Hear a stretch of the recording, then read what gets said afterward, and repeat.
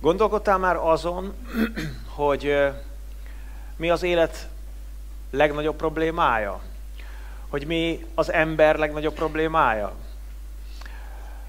Hogyha rangsorolnod kellene azokat a lehetséges problémákat, amelyekkel egy ember szembesülhet az élete során, akkor mit tennél az első helyre? Mire mondanád azt, hogy ez van mindennek a hátterében, ez az oka, ez a forrása mindennek? Nyilván mindenki magából indul ki, hogyha egy ilyen dolgon elkezd gondolkodni, még a legnagyobb filozófusok is. Ugye Marx azt mondta annó, hogy minden rossznak a forrása a magántulajdon. Szóval mindenki magából indul ki, vélhetően, és ezért lehetséges, hogy mindenki valami mást jelölne meg bűnbaknak. Vannak, akik azt mondják, hogy a pénzhiány az oka minden problémának. Ha több pénzem lenne, nem lenne semmi problémám. Valaki úgy gondolja, hogy bizonyos konkrét emberek az okai minden problémájának. És hogyha azok az emberek megváltoznának, vagy esetleg eltűnnének, akkor megoldódna minden problémája. Vannak, akik úgy gondolják, hogy a betegség a fő ok, mert amiatt nem tudnak teljes életet élni. Vannak, akik azt mondják, hogy a társadalmi egyenlőtlenségek, vagy a kedvezőtlen politikai környezet. Szóval nagyon sok minden van, amit az emberek ilyenfajta bűnbakként jelölnek meg, ahová visszavezetik az összes problémájukat. A kérdés, hogy vajon a Biblia mit mond erről? Ma ezt fogjuk megvizsgálni, nem is egyszerűen csak azt, hogy a Biblia, hanem hogy konkrétan maga Jézus mit mondott arról, hogy mi az ember legnagyobb problémája. Ahhoz, hogy ezt meglássuk, el fogunk olvasni egy történetet a Bibliából, egész pontosan egy olyan történetet, ami Jézussal esett meg. Ez a történet a Márk evangéliumának a 2. fejezetében olvasható. Más evangéliumokban is olvasható, de most ezt fogjuk mi megnézni. Néhány nap múlva ismét elment Jézus Kapernaumba, és elterjedt a híre, hogy otthon van. Erre olyan sokan gyűltek össze, hogy még az ajtó előtt sem volt hely, ő pedig hirdette nekik az igét. Oda akartak hozzá menni egy bénával, akit 4-en vittek. Mivel a sokaság miatt nem fértek a közelébe, megbontották annak a háznak a tetejét, ahol ő volt, és nyílást vágva leeresztették az ágyat, amelyen a béna feküdt. Jézus pedig, látva a hitüket, így szólt a bénához: Fiam, megbocsátottak a bűneid. Ott ültek néhányan az írástudók közül, és így tanakodtak szívükben. Hogyan beszélhet ez így? Istent káromolja. Ki bocsáthat meg bűnöket az egy Istenen kívül? Jézus lelkében azonnal átlátta, hogy így tanakodnak magukban, és ezt mondta nekik: miért tanakodtok így szívetekben? Mi könnyebb? Azt mondani a bénának, megbocsátattak a bűneid, vagy azt mondani, kelj fel, fogd az ágyadat és járj. Azért pedig, hogy megtudjátok, az emberfiának van hatalma bűnöket megbocsátani a földön, így szólt a bénához. Neked mondom, kelj fel, fogd az ágyadat és menj haza. Az pedig felkelt, azonnal felvette az ágyát, és kiment mindenki szeme láttára. Úgyhogy ámulatba estek mind, dicsőítették az Istent, és ezt mondták: ilyet még sohasem láttunk. Micsoda fantasztikus történet, nem? Az ember, hogy beleéli magát, szinte felvillanyozódik tőle. Nos, hogyha akkor éltünk volna, és mi is ott lettünk volna a tömegben, és láttuk volna, hogy hozzák ezt az embert, vajon mire gondoltunk volna, mi lehet a legnagyobb problémája? Hát azt hiszem, mindannyian azt gondoltuk volna, hogy az a legnagyobb problémája, hogy beteg. És nem is egy ilyen heveny torokgyulladás, amivel küzd, hanem béna az ember. Nem tud mozogni. Ágyban kell feküdnie egész nap. És hogy ránéztünk volna, kezdtük volna sajnálni, és minden bizonnyal azt mondtuk volna, hogy a legnagyobb problémája az, hogy beteg. Következésképpen a legnagyobb dolog, amit Jézus adhat neki, amit Jézus tehet vele az ő természet fölötti hatalmával, az az, hát, hogy meggyógyítja. Hiszen ezt szokta csinálni.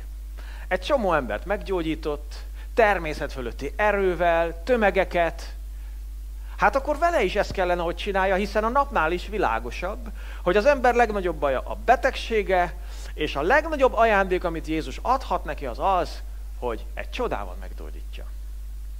Éppen ezért is megdöbbentő az, ami történik.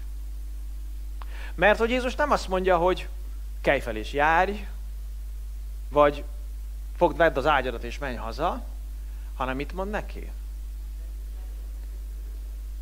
Azt mondja neki, hogy fiam, ez egy ilyen kedves megszólítás. Megbocsátottak a bűneid. Mennyire elgondolkodtató ez? Szeretnék egy néhány tanulságot levonni és megállapítani Jézusnak ezen reakciója alapján. Az első tanulság az, hogy ezek szerint Jézus, ismerve és látva ezt az embert, úgy gondolta, hogy a legnagyobb problémája nem az, hogy beteg, hanem hogy bűnös.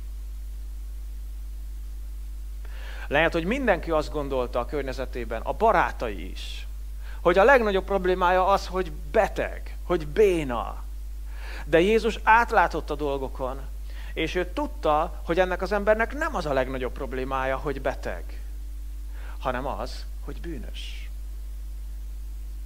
A második megállapításom ebből következik, hogy a betegsége hátterében a bűnössége húzódott.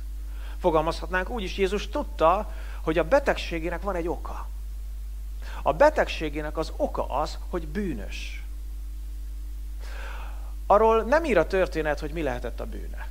Hogy valami konkrét nagy bűne volt, ami miatt ez történt, vagy pedig alapvetően egy bűnös életmódot folytatott valamikor, ami ehhez a fejleményhez vezetett. Erről nem ír a Biblia, de értitek, ha Jézus ismeri az embert, és Jézus a legjobbat akarja az embernek, akkor nyilván ahhoz a dologhoz nyúl, amihez leginkább nyúlni kell. Így van? És mivel Jézus nem a betegségéhez nyúlt először, hanem a bűnösségéhez nyúlt először, akkor Jézus tudhatott róla valamit, amit talán senki más nem tudott. Tudta, hogy a betegségének a hátterében a bűnössége húzódik meg. És jön a harmadik tanulság, azt is tudta, hogy a bűne, az majd a negyedik lesz, de ez a harmadik, hogy a bűne az képes teljesen megbetegíteni.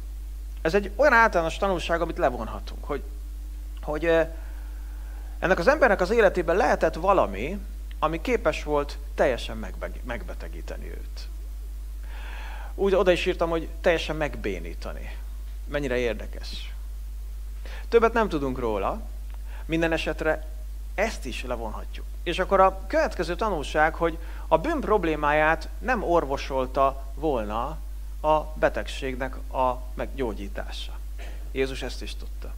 Lehet, hogy az ember most felkel, ez az ember elkezd járni, ez az ember újra egészséges lesz, de az ő betegségének a gyógyulása az nem orvosolja az igazi problémát, ami a háttérben húzódik, a bűnösségét. Azért rögtön szeretném megjegyezni, hogy ez nem jelenti azt, hogy minden betegség hátterében bűn van.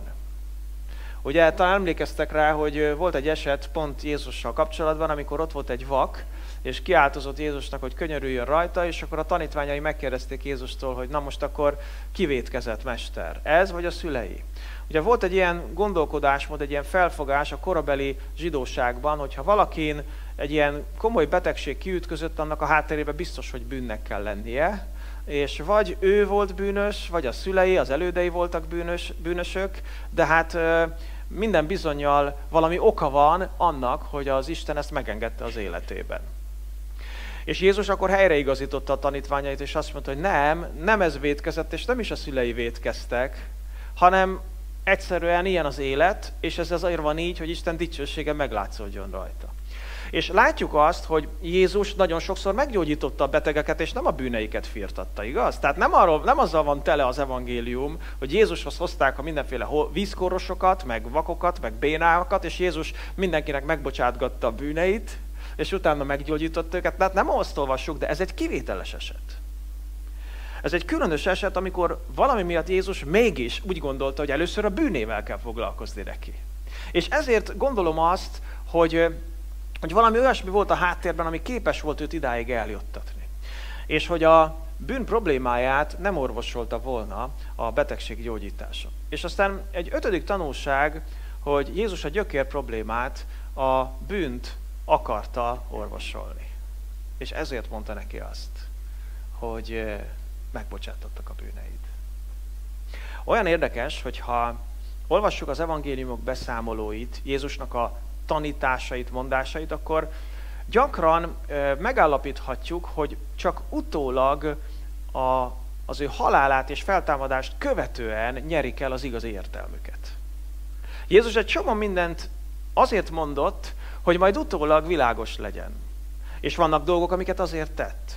Például, amikor Jézus azt mondta egy alkalommal, hogy romboljátok le ezt a templomot, és 3 nap alatt felépítem. Na most ez csak utólag vált érthetővé, nem? És a tanítványok is csak utólag értették meg, hogy a saját testének a templomáról beszélt. Vagy amikor azt mondta Nikodémusnak, hogy amiképpen Mózes felemelte a kígyót a pusztában, akképpen kell az emberfiának is felemeltetnie, és aki hisző benne, hogy aki hisző benne, az ne vesszen el, hanem örök élete legyen. Na most ezt Nikodémus értette? Hát nem értette, senki se értette, csak miután Jézus felemeltetett a kereszten, és azután felemeltetett a mennybe a feltámadása után, akkor értette meg mindenki, és értjük mi is, hogy Jézus miről beszélt. Tehát Jézus nagyon sok mindent, amit mondott, azt utólag tette érthetővé.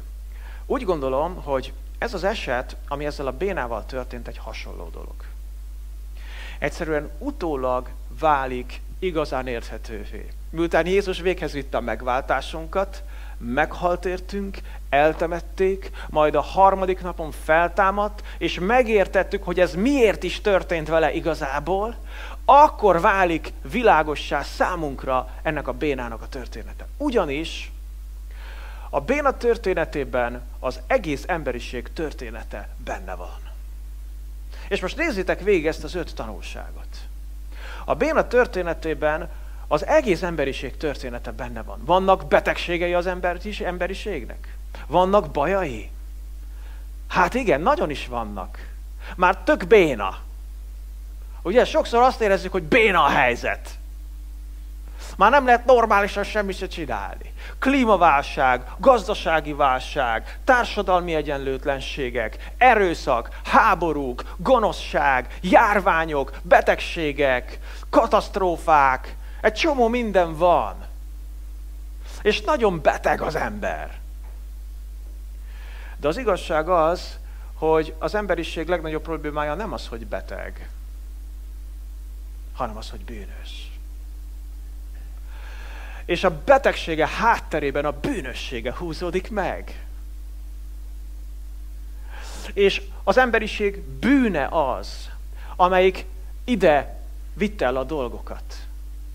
És a betegségek gyógyítása az nem orvosolja a bűnösségének a problémáját. Olyan sok jó akaratú ember van, aki próbálja orvosolni a társadalom, az emberiség bajait, nem? De valahol mindig kezdhetjük előről. Azt hiszük, már nem lesz sose háború. Már végre megértettük. Már annyi nagy költő volt, már annyi nagy szónok, már annyi film készült arról, hogy milyen rossz a háború.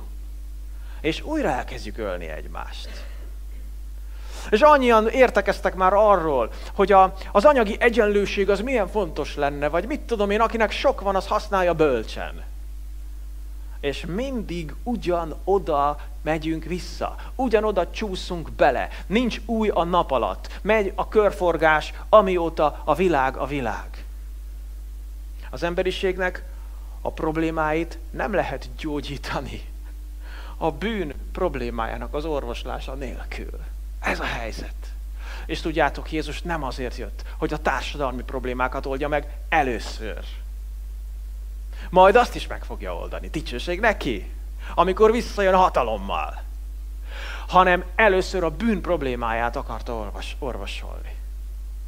Mert a béna történetében benne van az egész emberiség története. Tovább megyek. A béna történetében minden egyes ember története benne van. Nem csak globálisan az emberiségé, hanem minden egyes embernek a története. Hány ember van, aki küzd a mindenféle bajokkal, betegségekkel, kapcsolati problémákkal, értelmetlenség érzésével, szenvedélyekkel, mindenféle destruktív dolgokkal, a boldogtalansággal, a céltalansággal, egy csomó dologgal. De a betegsége az, a legnagyobb problémája nem az, hogy beteg, hanem az, hogy bűnös. És a betegsége hátterében a bűnössége húzódik meg. És a bűnössége képes teljesen megbetegíteni és lebénítani őt. És ezért a problémáit nem lehet megoldani pénzzel, körülményváltozással, meg ilyen dolgokkal. Persze, valamilyen szinten lehet enyhíteni, de igazán megoldani nem lehet. A gyökér problémát kell megoldani, a bűnösségnek a problémáját. Még tovább megyek, mert a béna történetében nem csak az egész emberiség története van benne. A béna történetében nem csak minden egyes ember története van benne, hanem a béna történetében a te történeted is benne van. És nem tudom, hogy a béna történetének melyik mozzanatátál tartasz most. Lehet, hogy még csak bénulgatsz. Sorvadnak az izmaid. Lehet, hogy már tök béna vagy. Ugye szokták is mondani neked, ennyire béna már nem lehetsz. Lehet, hogy már tök béna vagy. Lehet, hogy ki vagy már feküdve.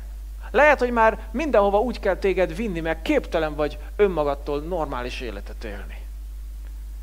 Lehet, hogy már fölkeltél az ágyadból, mert Jézus felkeltett téged. Dicsőség neki. Nem tudom, hogy hol tartasz. De a béna történetében a te történeted is benne van, bárhol is legyél most. Persze, vannak emberek, akik nem értenek ezzel egyet, hogy a bűn az ember legnagyobb problémája. Vannak, akik úgy gondolják, hogy én nem vagyok igazából bűnös, és ebben sincs semmi újdonság. Tehát, ha nem érzed ezt, én nem akarom ma rád nyomni, akkor legyél úgy. De azt látjuk, hogy már Jézus idejében sem mindenki gondolta azt, hogy neki a bűnössége lenne a legnagyobb problémája. Közvetlenül a béna meggyógyítása után Márk a következőket írja. Azután ismét kiment Jézus a tenger mellé, az egész sokaság pedig odament hozzá és tanította őket. Amikor tovább haladt, meglátta Lévit, az Alfeus fiát, aki a vámszedőhelyen ült, és így szólt hozzá. Kövess engem. Az pedig fölkelt, és követte őt. És történt, hogy mikor Lévi házában az asztalnál ült, sok vámszedő és bűnös is oda telepedett Jézus és tanítványai mellé, mivel sokan voltak és követték őt. Ez olyan érdekes, így megállok egy pillanatra, hogy ugye mindenki tudta, hogy ezek ebbe a kategóriába tartoznak. Nem? Tehát, hogy Márk is olyan magától értetődően írja le, hogy sok vámszedő és bűnös. Tehát ez olyan, mintha érted, olyan lenne, mint hogy nem tudom, én középosztálybeli vagyok, vagy nem tudom, én gyári munkás, vagy értelmiségi. Tehát így megvolt ez a kategória, sok vámszedő és bűnös. Tehát abban a kultúrában mindenki tudta, hogy ki az, aki ebbe a kasztba tartozik. És hát Jézus nem átallott egy ilyen bűnös csak úgy elhívni. Oda ment a vámszedő asztalhoz, és azt mondta, Lévi, gyere, kövess engem. Ezzel persze már rögtön kiakadtak a derék igaz emberek. Aztán pláne, amikor az összes többi bűnös is vérszemet kapott. Hát az elhívja Lévit, leáll vele beszélgetni, hát akkor megyünk mi is. És akkor a végén Jézust ellepték a bűnösök és a vámszedők, mint a dögöt a legyek, mint tudom én, elég jó példa volt. Szóval ott voltak körülötte, mind ott, és élvezték marhára a dolgot. Mert végre volt egy rabbi, aki nem kárhoztatta őket. Aki nem arról beszélt, hogy milyen trógerek. Nem azt éreztette velük, hogy melyik kasztból származnak, hanem csak szerette őket, és ugyanúgy normálisan elbeszélgetett velük, és szerintem ők nagyon élvezték ezt. És ott voltak körülött, és együtt ettek, és beszélgettek, és persze az igaz emberek, akik nem tartoztak ehhez a kaszthoz, ők meg ezt rosszallóan nézték. Nem jó ez így. És azt olvassuk, hogy amint a farizeusok közül való írástudók látták, hogy bűnösökkel és vámszedőkkel eszik együtt, szóltak tanítványainak, hogy a vámszedőkkel és a bűnösökkel eszik. Ja, tényleg. Mindjárt ők is észrevették rögtön. Ja, hoppá, tényleg. A vámszedőkkel meg a bűnösökkel eszik. Hát jó, hogy szóltok. Ugye, szóltak. Amikor ezt Jézus meghallotta, így szólt hozzájuk. Nem az egészségeseknek van szükségük orvosra, hanem a betegeknek. Nem azért jöttem, hogy az igazakat hívjam, hanem hogy a bűnösöket. És olyan érdekes, hogy abban az időben is voltak emberek, akik úgy gondolták, mi egészségesek vagyunk. Mert ennél egészségesebbek már nem is lehetünk. Mi igazak vagyunk. Mi okésak vagyunk Istennel. Isten is okés velünk. Hát betartjuk a törvényeit, meg minden. Hát egy jól szituált, vallásos életet élünk. Dicsőség az örökkévalónak. Ezek a bűnösök, érted?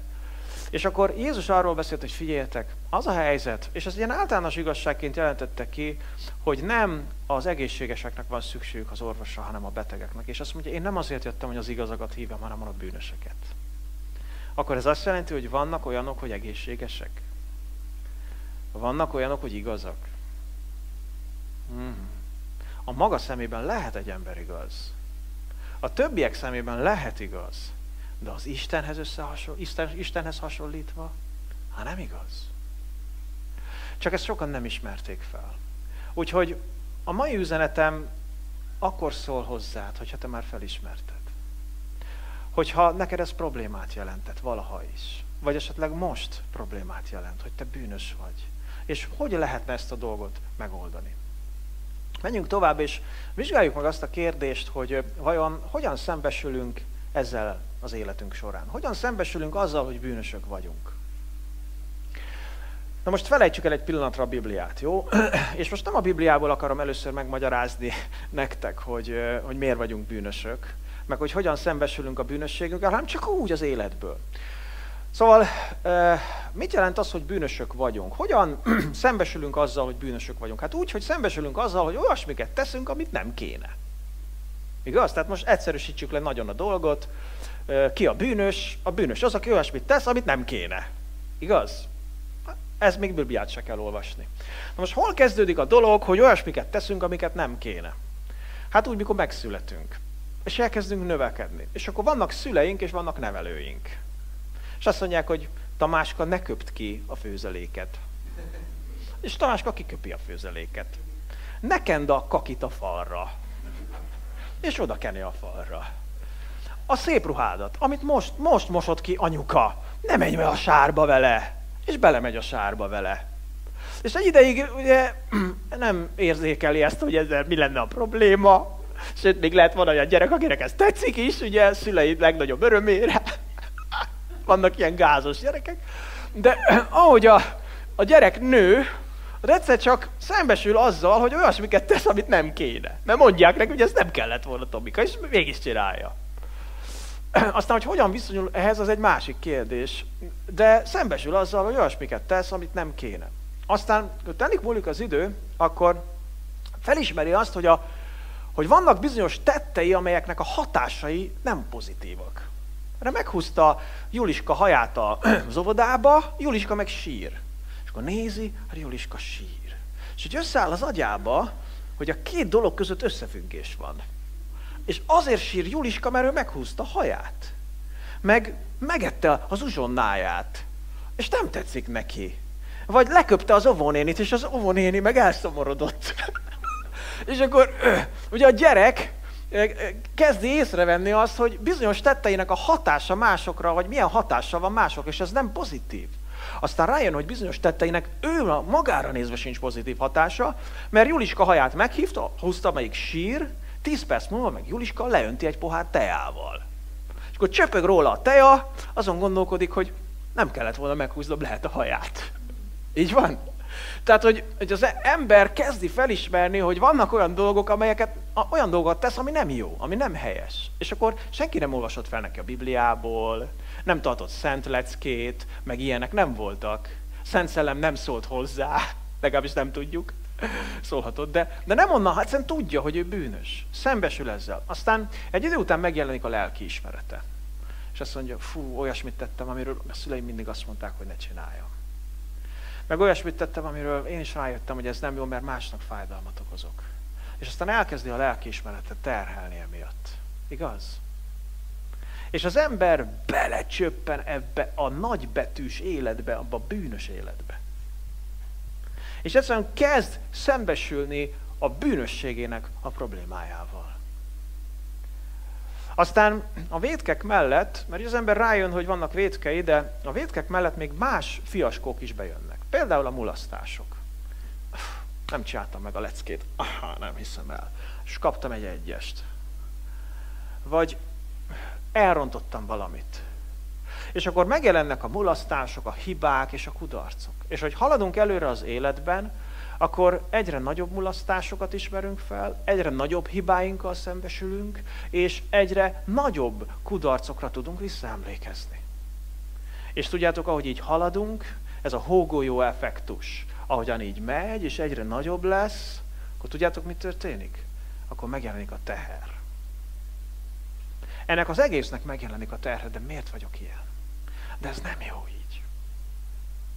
Megjelenik a bűntudat, a konkrét bűnök miatt, vagy a bűntudat azért, mert bűnös vagyok. Megjelenik a szégyen, megjelenik a méltatlanság és alkalmatlanság érzése. Én méltatlan vagyok, és én alkalmatlan vagyok. Hányan küzdöttetek ezzel? Igaz, hogy ennek ez a lélektana, ez a folyamata? Így történik. Dávid egy alkalommal elkövetett egy nagyon nagy bűnt. Az egyik elkötelezettebb vitézének a feleségét elvette, és utána, hogy orvosolja a problémát, megölette a férjét. Nagyon-nagyon szörnyű bűn volt. És aztán eljött egy próféta, és akkor figyelmeztette, és akkor Dávidra hirtelen rászakadt a bűne. És amikor erről ír, arról, hogy mennyire megterhelődik, akkor írja az 51. Zsoltárban azt a mondatot, hogy mert ismerem az én bűneimet, és az én vétkem szüntelenül előttem forog. Ez egy nagyon fájdalmas állapot. Amikor azt mondod, hogy ismerem a vétkeimet. Eljutottam az önismeretre. Ismerem az én vétkeimet, de az nem elég, hogy ismerem, hanem mi van? Szüntelenül előttem forog. Még álmomban is az én vesém emlékeztet, írja Dávid. Tudjátok, a vese abban az időben a lelkiismeretet fejezte ki. Ugye a vese az, ami tudjuk, ma már szétválasztja a dolgokat, olyan, mint egy szűrő. És az Ószövetség, amikor a veséket említi, akkor a lelkiismeretre gondol. És azt mondja, az én vesém oktat engem egész éjjel. A lelkiismeretem. És ott forog előttem. És akkor az ember teljesen meg tud ebben rokkanni. Azt írja Dávid a 32. Zsoltárban, hogy boldog, akinek hűtlensége megbocsátatott, vétke eltöröltetett. Érted? Már azt mondja, nem az a boldog ember, akinek Teslája van, nem az a boldog ember, akinek nagy háza van, nem az a boldog ember, aki 90 évig él nyugodt nyugdíjaskort, hanem azt mondja, tudom már tudom, hogy ki a boldog. Tudom, mi a boldogsághoz a legfontosabb dolog, az, hogy tiszta legyen végre a lelkem. Azt mondja, hogy boldog ember az, akinek a hűtlensége megbocsátatott, és a vétke eltöröltetett. Akinek az Úr nem rója fel a bűnét, és nincs lelkében álnokság. És utána azt mondja, míg hallgattam a bűneimről, amíg belül emésztett engem, akkor kiszáradtak a csontjaim, egész nap jajgatnom kellett, mert éjjel-nappal rám nehezedett kezed, erőm ellankadt, mint a nyári hőségben. Na most, ebben a Zsoltárban Dávid nem egyszerűen csak a bűntudatról beszél, hanem nézzétek, ott van az a mondatrész, azt mondja, akinek az Úr nem rója fel a bűnét. Bejön az Úr a képbe. És ahogy haladunk előbbre a bűnösségünk útján, és ahogy felismerjük, szembesülünk a bűnösségünk, akkor megjelenik még ráadásul Isten is, meg a Biblia. És akkor elkezdjük olvasni a Bibliát, vagy elkezdenek nekünk beszélni a Bibliáról, és léptem, nyomon bele, botlunk abba, hogy de Isten így gondolja, meg Isten úgy szeretné, és mi meg nem úgy szeretnénk, és akkor az ember elkezdi olvasni a Bibliát, és ha addig bűnösnek érezte magát, csak úgy Biblia nélkül, meg Isten nélkül is, akkor a Biblia és az Isten tükrében még bűnösebbnek érzi magát. Értitek? És akkor a bűn még nagyobb lesz. Ezért kell nekem templomba menni? Hogy mindig a fejemre olvassák? Hogy én vétkem, én igen nagy vétkem, hát nem voltam elég beteg anélkül is. Nem volt elég bajom anélkül is. Minek nekem a papok, meg a Biblia? Ne beszéljenek el engem erről, én nem akarom érezni, hogy bűnös vagyok, én nem akarom a bűntudatot, én nem akarom a szégyent, én nem akarom a méltatlanságérzést. Én szabad akarok lenni, én azt akarom csinálni, ami jól esik, és ne kelljen éreznem ezt az egész bénaságot. Igaz? Szóval, de az igazság azt tudjátok, hogy mi nem magunktól lettünk. És ha tetszik, ha nem, van Isten. És ő alkotta ezt a világot. És ő alkotta meg az embert és az emberi életet, és ő határozta meg az emberi élet rendjét. De ezzel együtt ő nagyon jó Isten. És úgy határozta meg, hogy az jó legyen. És mindig is azt akarta, hogy az ember boldog legyen. És ha tetszik, ha nem, őt nem kerülhetjük meg. Nem kerülhetjük meg, mert az az igazság, hogy ha vele összhangban élünk, jó lesz. Ha őt figyelmen kívül hagyjuk, akkor rossz lesz. Ilyen egyszerű. És ezért, hogyha a bűn problémájával foglalkozni akarunk, ha megoldást akarunk találni, akkor kell, hogy odafigyeljünk az Istenre. És amikor a Bibliát olvassuk, és Istennek a kijelentését tanulmányozzuk, akkor bizony ez a kép még jobban cizellálódik előttünk. Hadd mutassak egy pár dolgot, amit a Biblia mond a bűnnel kapcsolatban. Például azt mondja a Róma 3:22-23-ban, hogy nincs különbség, mindenki vétkezett, és hiába van az Isten dicsőségre. Tessék, mindenki vétkezett. A Biblia azt mondja, hogy mindenki ugyanolyan vétkes. Teljesen mindegy, hogy érzi magát, hogy ő melyik kasztba sorolja magát. Mindenki vétkezett. Most őszintén, legyél őszinte. Ha csak az elejét, amit elmondtam, hogy alakul ki, azt igaznak tartod magadra nézve? Te veled is ez történt? Most Biblia nélkül is. Igaz, hogy bűnös vagy? És ismered ezt az egész dolgot? Hát akkor nem sérteget minket a Biblia, amikor azt mondja, hogy mindenki bűnös, csak az igazságot tárja fel.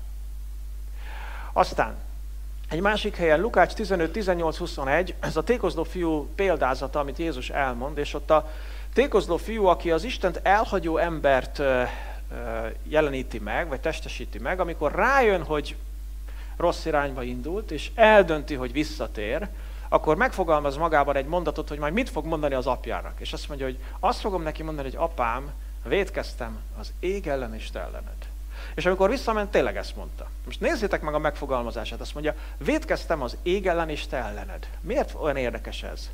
Azért, mert a tékozló fiú rájött, hogy amikor az apja ellen vétett, akkor nem csak az apja ellen vétett, hanem az Isten ellen is. Tudtad, hogy ez így van?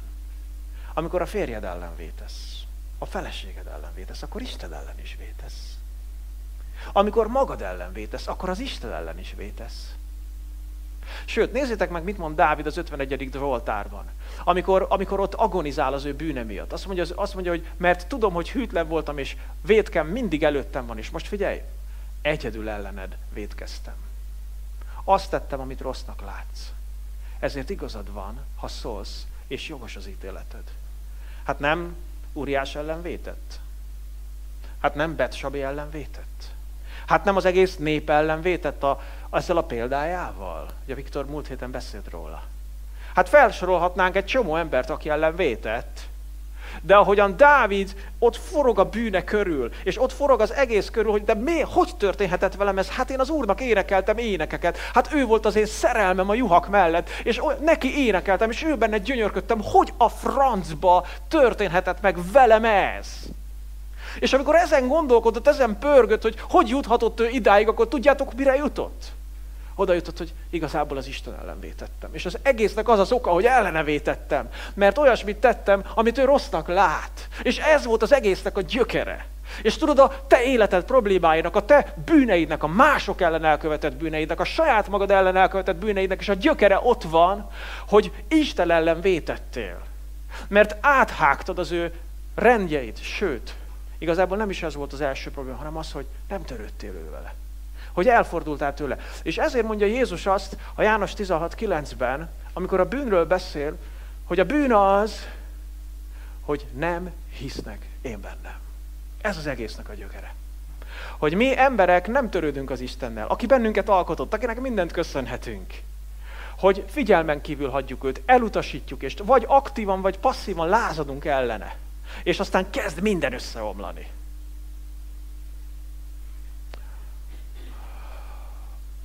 Róma 3:9-12-ben azt írja a Biblia. Mi tehát az igazság? Különbek vagyunk? Egyáltalán nem. Hiszen előbb már kimondtuk azt az ítéletet, hogy zsidók is, görögök is mind bűnben vannak. Amint meg van írva, Nincsen igaz ember, egy sem. Nincsen, aki értse, nincsen, aki keresse Istent. Mind elhajlottak. Valamennyien megromlottak. És nincsen, aki jót tegyen. Nincs egyetlen egy sem. Persze azért teszünk jókat, de az Isten tökéletességéhez mérten nincs egy se, aki jó lenne. Na most, hogyha lehangolt bennünket az, amit csak úgy tapasztaltunk magunkon, akkor talán ez még jobban lehangol, nem? És akkor érezzük, hogy igen, mély kútba estünk. Mit eredményez az ember bűnössége? Már láttuk a legkézenfekvőbb, legelső eredményt, következményt az, hogy megterhel. Igaz? És mondtam, hogy ehhez nem kell templomba járni, nem kell Bibliát olvasni, nem kell hittanórára menni, semmi ilyesmi. Csak élni kell, és gondolkodni, és szembesülni. És akkor az ember már látja azt, hogy a bűn megterhel. De a Biblia beszél még több, igen, súlyos következményéről a bűnnek. Például beszél arról, hogy a bűn elválaszt.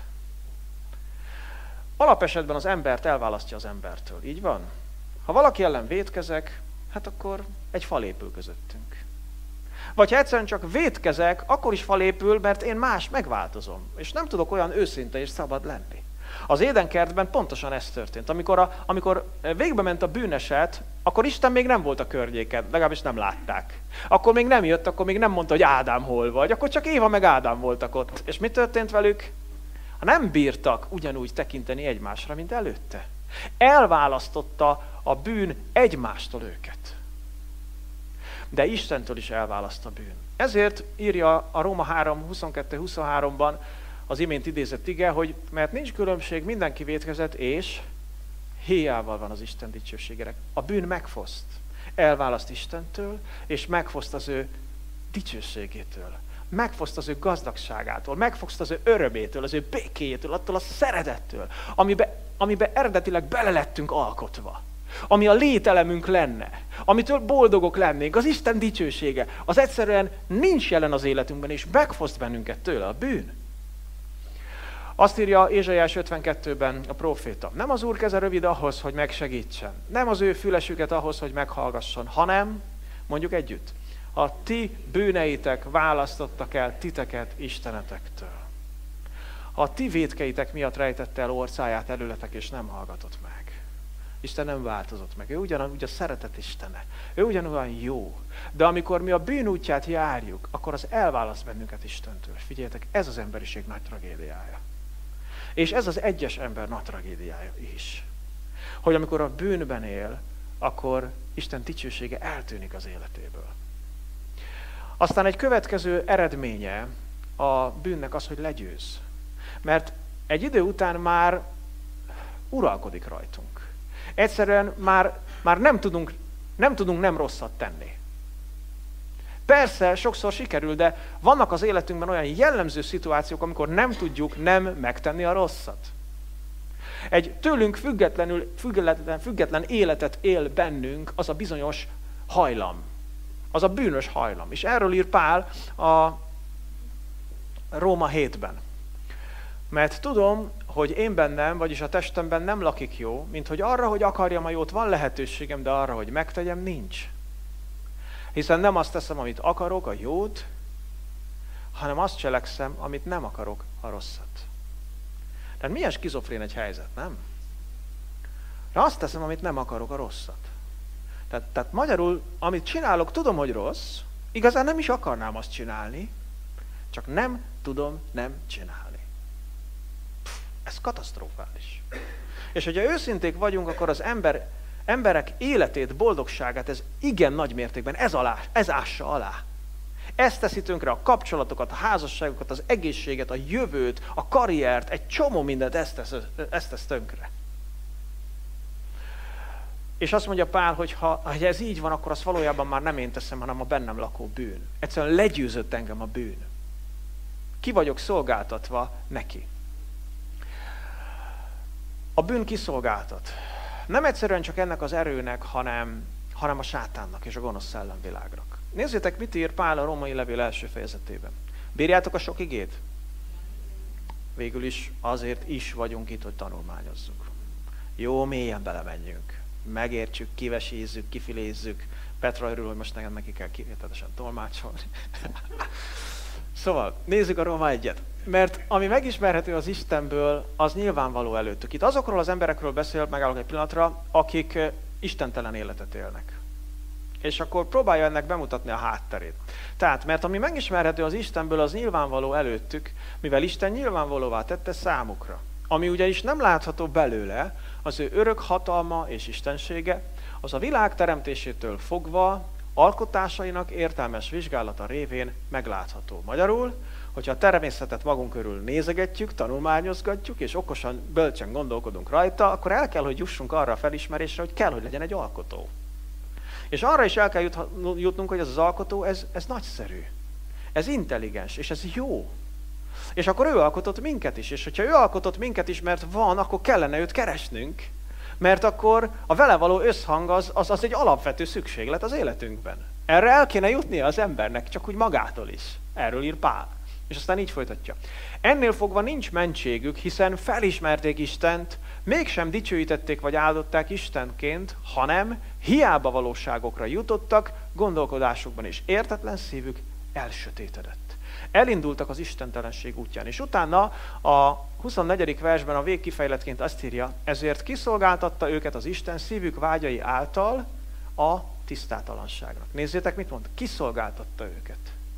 Amikor valaki úgy dönt, hogy Isten nélkül él, hogy figyelmen kívül hagyja őt, bár felismerésekre már jutott, már kapott impulzusokat, hogy van Isten, de ő nem figyel rá, ezt figyelmen kívül hagyja, és megy a saját útján, akkor belemegy egy olyan lejtőn indul el, aminek az lesz a vége, hogy kiszolgáltatottá válik.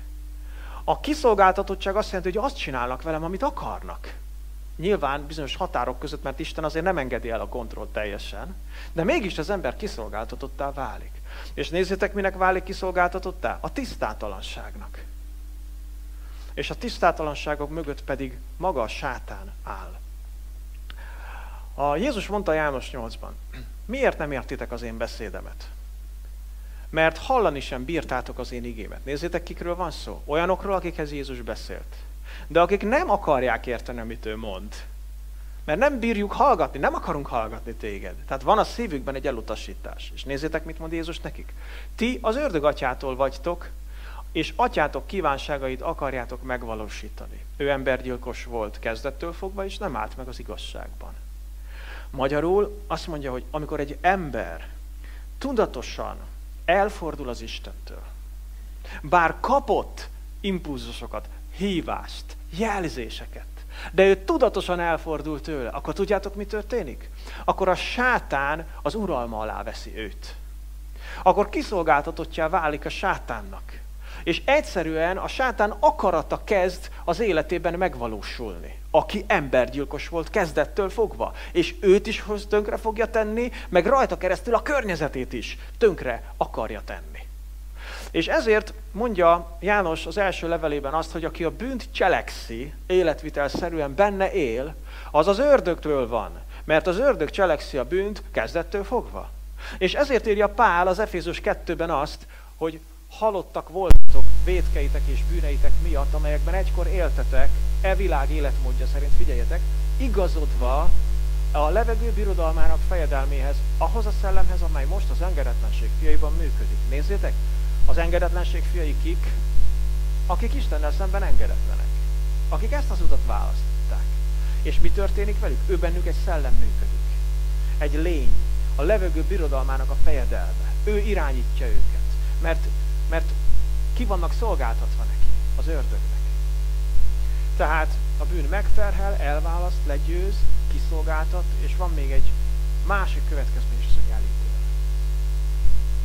Emlékeztek, mit mondott Dávid? Azt mondja Istennek ott az 51. Zsoltárban, hogy egyedül ellened vétkeztem, azt tettem, amit rossznak látsz, ezért igazadban, ha szólsz, és jogos az ítélet.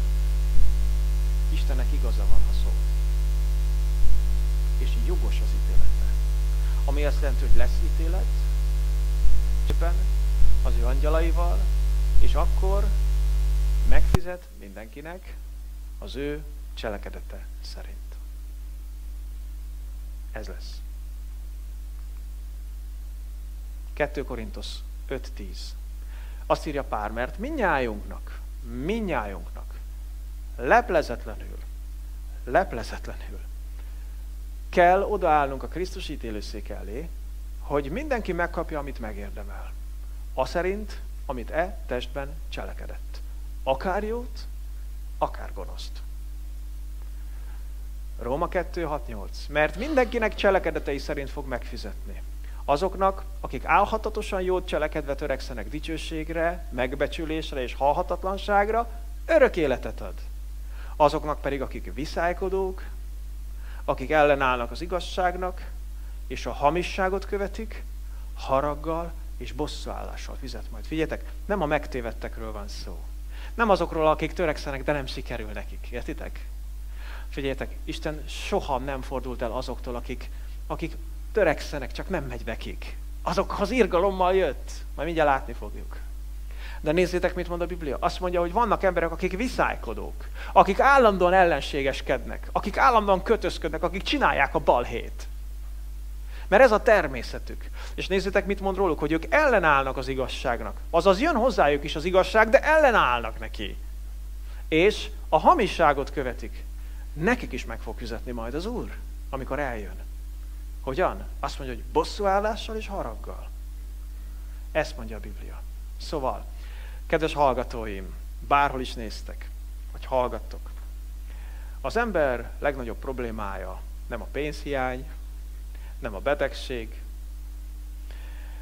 nem bizonyos emberek, nem a társadalmi egyenlőtlenségek, nem a rossz politikai klíma, és sorolhatnánk tovább, hanem az ember legnagyobb problémája a bűn. És én azért beszélek ma erről, mert szeretném, ha látnátok, értenétek, hogy ezt nem lehet elbagatilizálni.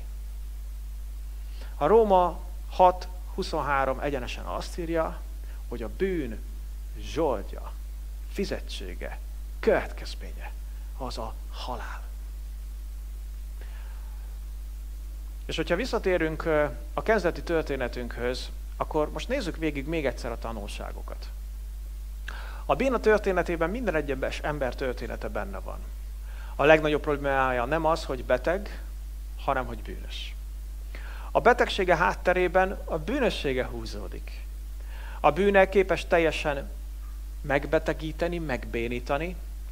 A bűn problémáját nem orvosolja a betegség gyógyítása, és Jézus a gyökér problémát, a bűnt akarja orvosolni. Ez az a csomó, amit valahogy meg kellene oldani. És Jézus ezért jött ebbe a világba, hogy ezt oldja meg. Ő a gyökér problémát, a bűnt akarja orvosolni. És nézzétek azt a mondatot, amin fennakadtunk, ahonnan elindultunk. Hogy szólt? Mit mondott a bénának Jézus? Azt mondta, hogy fiam, megbocsáttattak a bűneid. És itt a nehéz tanulmányozás és üzenet után szeretném, ha reflektor erősséggel a megoldás látható lenne számotokra. Mert azt mondta Jézus a bénának, hogy fiam, hogy szólította? Azt mondta, fiam. Nem azt mondta, hogy te béna, te bűnös, te istentelen, te lázadó, hanem mit mondott neki? Fiam, mielőtt az a bármit mondott volna neki, mielőtt egy szót is mondott volna, mielőtt bocsánatot tudott volna kérni tőle, mielőtt egyáltalán beismerhette volna, hogy mennyire bűnös vagyok, és tudom, hogy a helyzetem oka a bűnösségem, mielőtt bármit tudott volna mondani, Jézus azt mondta neki, hogy fiam, megbocsáttattak a bűneid. Megbocsáttattak. Még nem kértél bocsánatot. Még nem mondtál semmit, de már megbocsáttattak a bűneim, mert ezt én teszem veled. Ezt én akarom veled tenni. Mert én fel akarom oldani azokat a köteleket, amelyek az életeden vannak. És tudd meg, hogy nem csak a bénaságodat, a fizikait akarom feloldani, hanem előtte szeretném feloldani a lelkeden lévő köteleket. És azt mondta, hogy fiam, megbocsátattak a bűneid, és ez az örömhír. És igazából kétfelé szeretném itt választani, mint az éles kard, a tisztelt hallgatóságot. Mert hogyha te Meghallottad Jézus hangját. Elfogadtad, hogy ő a te megváltód és a te urad, akkor a te bűneid meg vannak bocsátva. Te szabad vagy. Fel lettél oldva. És nem kell foglalkoznod ilyen módon a bűn problémájával. Mert Jézus megszabadított téged. És ezért örülhetsz. És ezért élhetsz egy aktív életet. És ezért virágozhatsz fel. És ezért bontakozhatsz ki. És tudd meg, hogy ez a legnagyobb ajándék, amit Istentől kaptál. Hogy Krisztusban megbocsátotta minden bűnödet. És amikor ezt megérted, akkor megnyugszol. És amikor ezt megérted, akkor békességed lesz. És amikor ezt megérted, akkor szabad leszel. És akkor el tudod kezdeni élvezni az életet. És nem azon kell fáradoznod, hogy küzdj a bűntudat ellen. És nem azon kell fáradoznod, hogy állandóan méltóvá próbálj válni Isten előtt. Nem kell méltóvá válnod, mert ő Krisztusban téged méltóvá tett. Akkor szabad vagy, gyülekezet. A bűn volt a legnagyobb probléma az életedben, de Jézus megbocsátotta a bűneidet, és ezért szabad vagy. Ha pedig még nem fogadtad el Jézusnak a megváltását, akkor szeretném mondani, hogy ne téveszd célt. Ne gondold azt, hogy a pénz, a kapcsolatok, a siker, az élvezetek, a társadalmi, nem tudom én, változások, vagy bármi meg fog gyógyítani igazán téged. Mert neked nem a betegségekkel van a legnagyobb problémát, hanem a bűnnel. És Jézus azért jött, hogy a bűneidből szabadítson meg téged. És szeretnélek hívni. Gyere, higgy Jézusban. Bízd rá az életedet. Ő az Isten, aki emberré lett azért, hogy megmentsen téged. Meghalt helyetted a kereszten. Magára vette a te neked járó ítéletet azért, hogy te megmenekülj. Gyere Jézushoz. Emberek, Veszprémben, környékén, bárhol a világon. Mi Jézust hirdetjük nektek. Mert Jézus a megoldás a bűn problémájára. Akarsz szabad lenni? Akarsz reményt? Akarsz megnyugvást? Akarsz felvirágzást? Gyere Jézushoz, fogad el őt, és szabadulj meg a bűn problémájától. Szerintem van miért dicsérnünk az Urat, igaz? Gyertek zenészek, kérlek. Álljunk föl.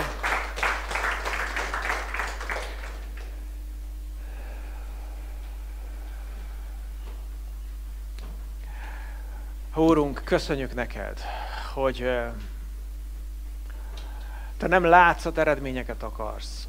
Nem azért jöttél, hogy a felszínt kapargasd. Nem azért jöttél, hogy sebtapaszokat tegyél a szervi bajainkra, hanem azért jöttél, hogy a probléma gyökerét ragad meg.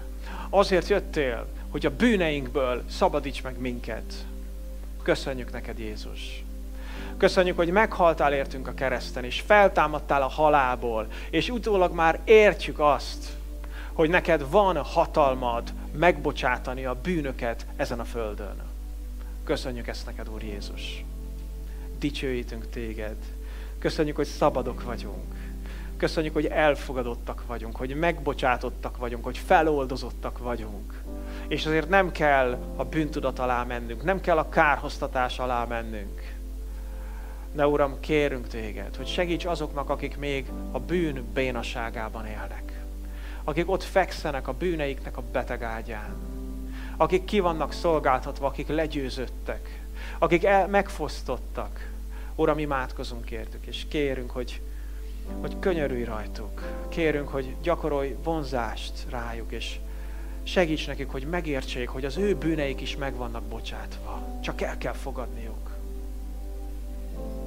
Hogyha még nem fogadtad el Jézus Krisztust megváltódként, nem kérted tőle, nem vetted át a bűneid bocsánatát, akkor szeretném, hogy tudd, hogy ő már meghalt érted, már megbocsátott neked. Csak fogadd el, mondj el egy egyszerű imát, szólítsd meg őt, és meg fogod látni, hogy megtisztít, és elkezd visszatérni beléd az élet. Dicsérjük őt ezért.